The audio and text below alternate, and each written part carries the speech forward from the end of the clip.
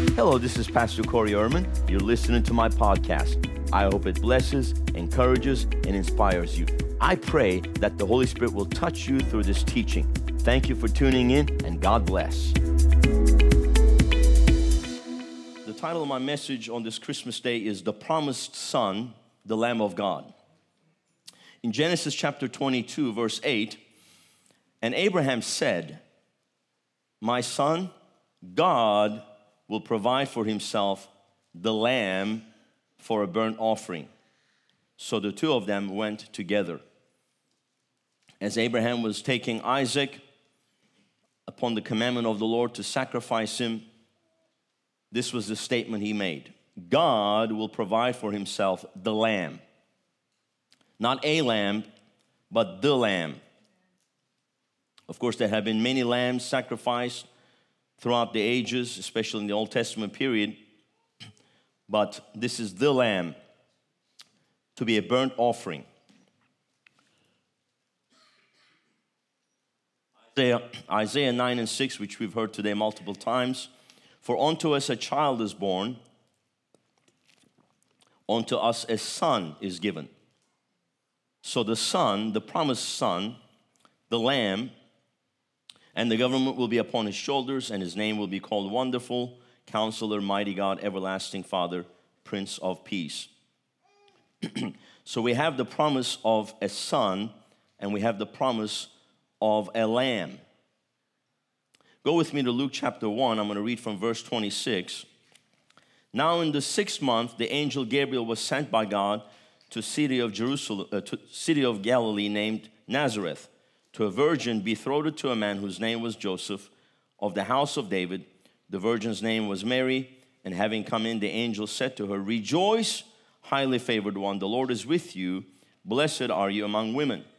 But when she saw him, she was troubled at his saying, and considered what manner of greeting this was. Then the angel said to her, "Do not be afraid, Mary, for you have found favor with God, and behold, you will conceive in your womb and bring forth a son, and shall call his name Jesus. He shall be great and will be called the Son of the Highest." Everyone say, the Son. "And the Lord God shall give him the throne of his father David, and he will reign over the house of Jacob forever, and of his kingdom there will be no end." Now in Luke chapter 2, reading from verse 4, Joseph also went up from Galilee out of the city of Nazareth into Judea, to the city of David, which is called Bethlehem, because he was of the house and lineage of David, to be registered with Mary, his betrothed wife, who was with child. So it was that while they were there, the days were completed for her to be delivered. And she brought forth her firstborn son, wrapped him in swaddling clothes, and laid him in a manger, because there was no room for them in the inn. Now there were in the same country shepherds. It's interesting, the shepherds are the first ones to witness, because why? Because the Lamb of God was born in a manger.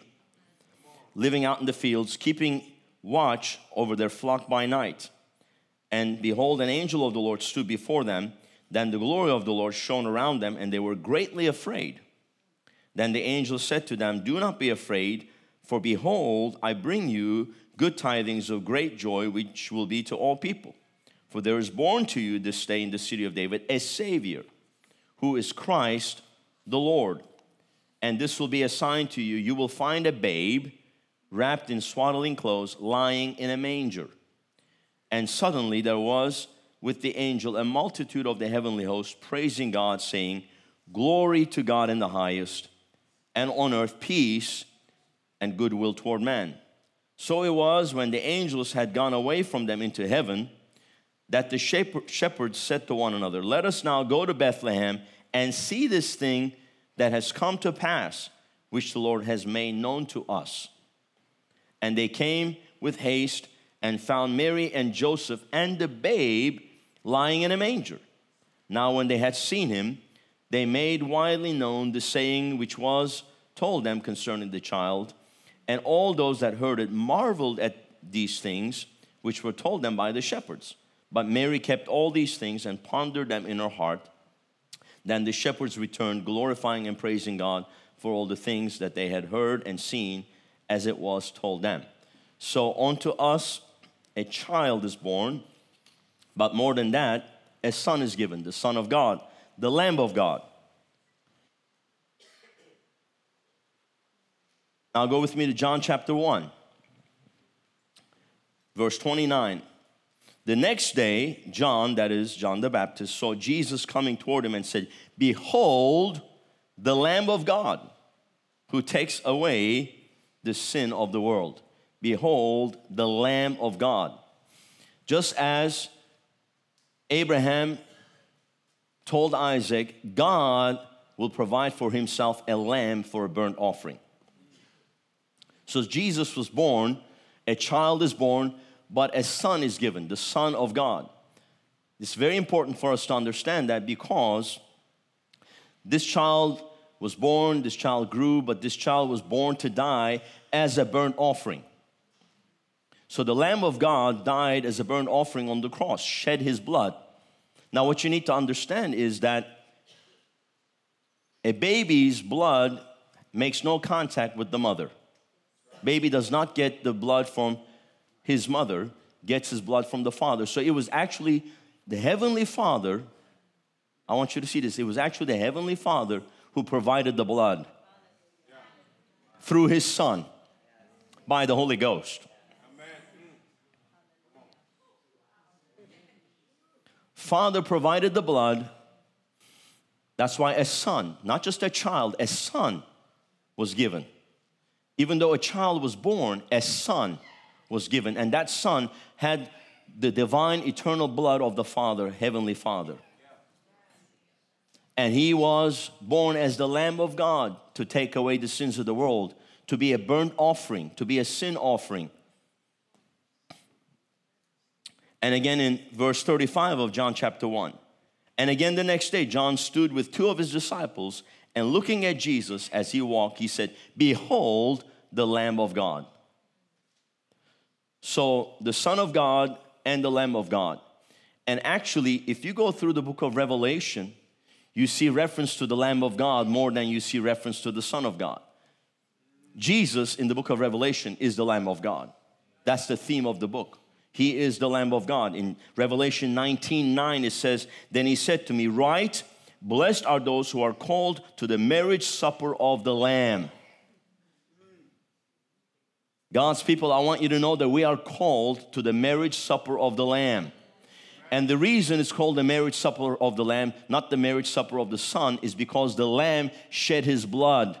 And those who have trusted in his blood are the ones who are saved and washed in the blood of the Lamb, who have access into heaven. Without the blood of the Lamb, there is no access into heaven.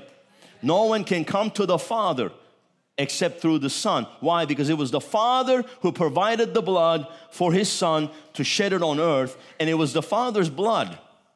So the only way to the Father is through the blood, because the Father provided the blood through his Son. So any other way is an illegitimate way. Any other way is a way that actually seems right to man, but in the end there is death. As the world would say, well, you know, there are many ways to God. No, there are not. There's only one way to God, and that is through the blood of the Lamb. Because there's only one child that was born who was given as a son, the Lamb of God that takes away the sins of the world. Every other religion is in vain. The only salvation that is available to man, the only name that is given, there is no other name. There's only one name that has been given to us, and that is the name of Jesus, because the name of Jesus means Jehovah is our Savior, or Jehovah is our salvation.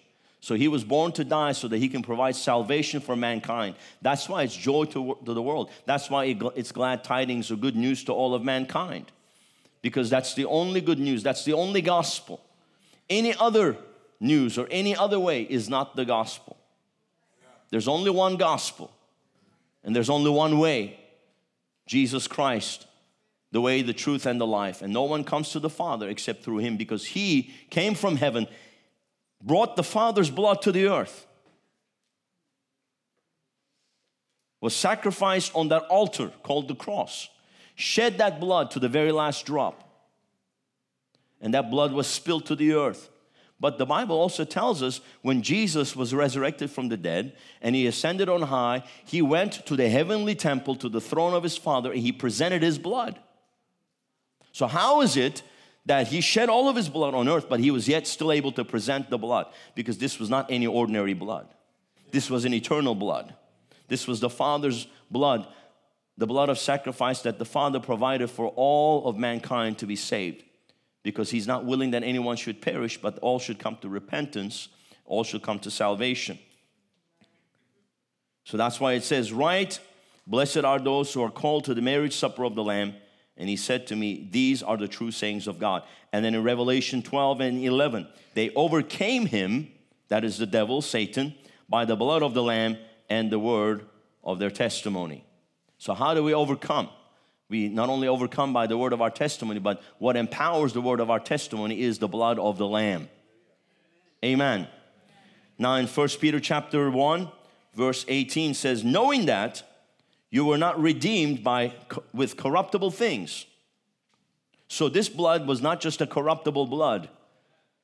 Because the moment it was spilled, all of it to the last drop on the cross, spilled to the earth, that would mean that it would be corruptible blood, just like any other blood. Since the baby gets the blood from the Father, where did this blood come from? Didn't come from Joseph. It came from our eternal heavenly Father. So this was an eternal, incorruptible blood. Not just the kind of regular blood that would spill. Amen. See, when blood spills, it dies. This was living blood.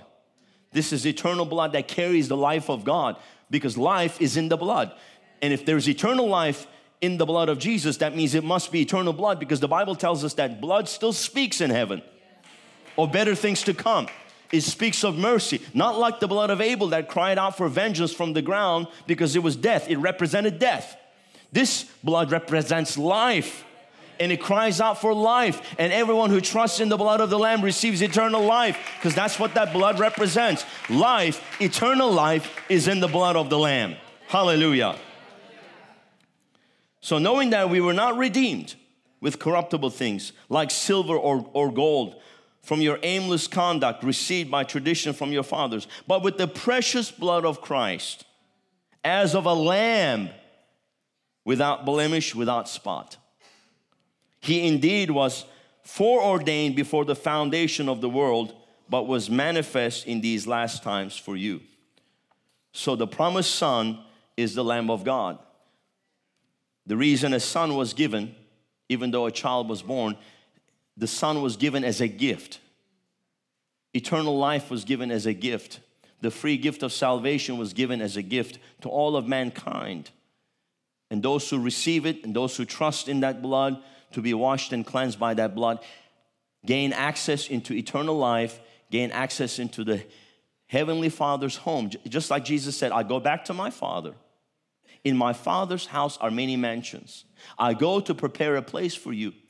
When it's time, I will come back and receive you unto myself, so that where I am, you will be there also. So the Father right now is preparing, come on somebody, the Father is preparing mansions for us in heaven. There is a place for you in heaven. Every single person. You can gain access to heaven only by the blood of the Lamb. There is no other way.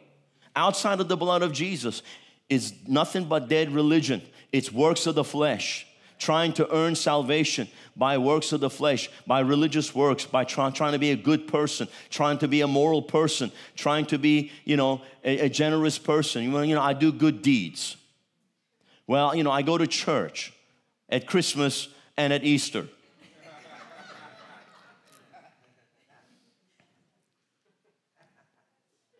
Because something happens when you are washed in the blood of Jesus. It causes eternal change, and it causes internal change. You become born again. You become born again. You become a child of God. You become a son of God. Why?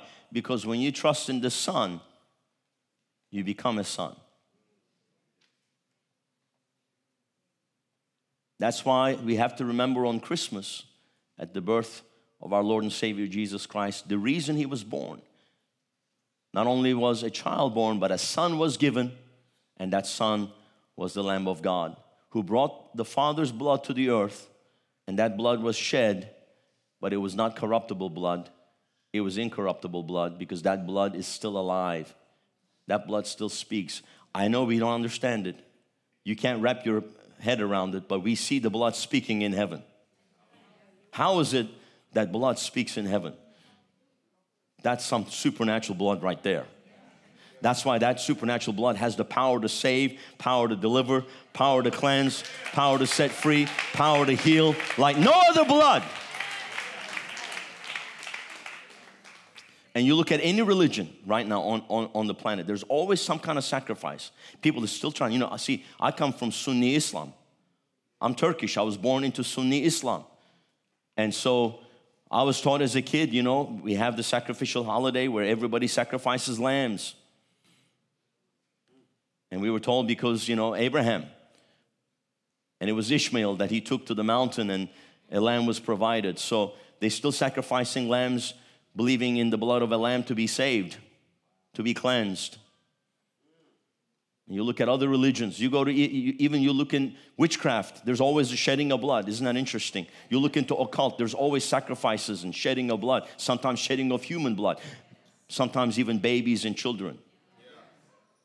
That's the kind of wickedness, because the devil understands the power of the blood, and he tries to substitute wicked blood, corruptible blood, in the place of a holy, incorruptible blood of the Lamb.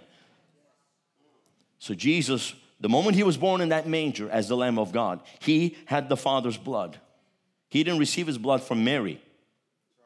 Just as baby's blood never even touches the mother's blood. Only through the placenta nutrients are transferred. But they don't have the same. That's why when you want to know who the father is for a child, you test the blood of the father. You test the DNA, blood of the DNA of the father. So we know that Jesus had the Father's DNA.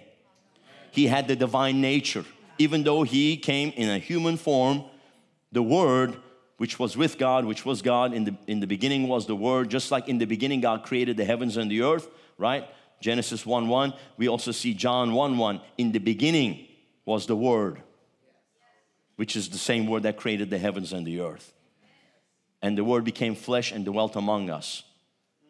And the Word came to show us the glory of the Father. So the divine nature of the Father in His blood, in His DNA, was deposited in human form as Jesus was born as a baby, but a son was given. And that son was given for us to be saved. Thank you for tuning into my podcast. I hope that you have been blessed.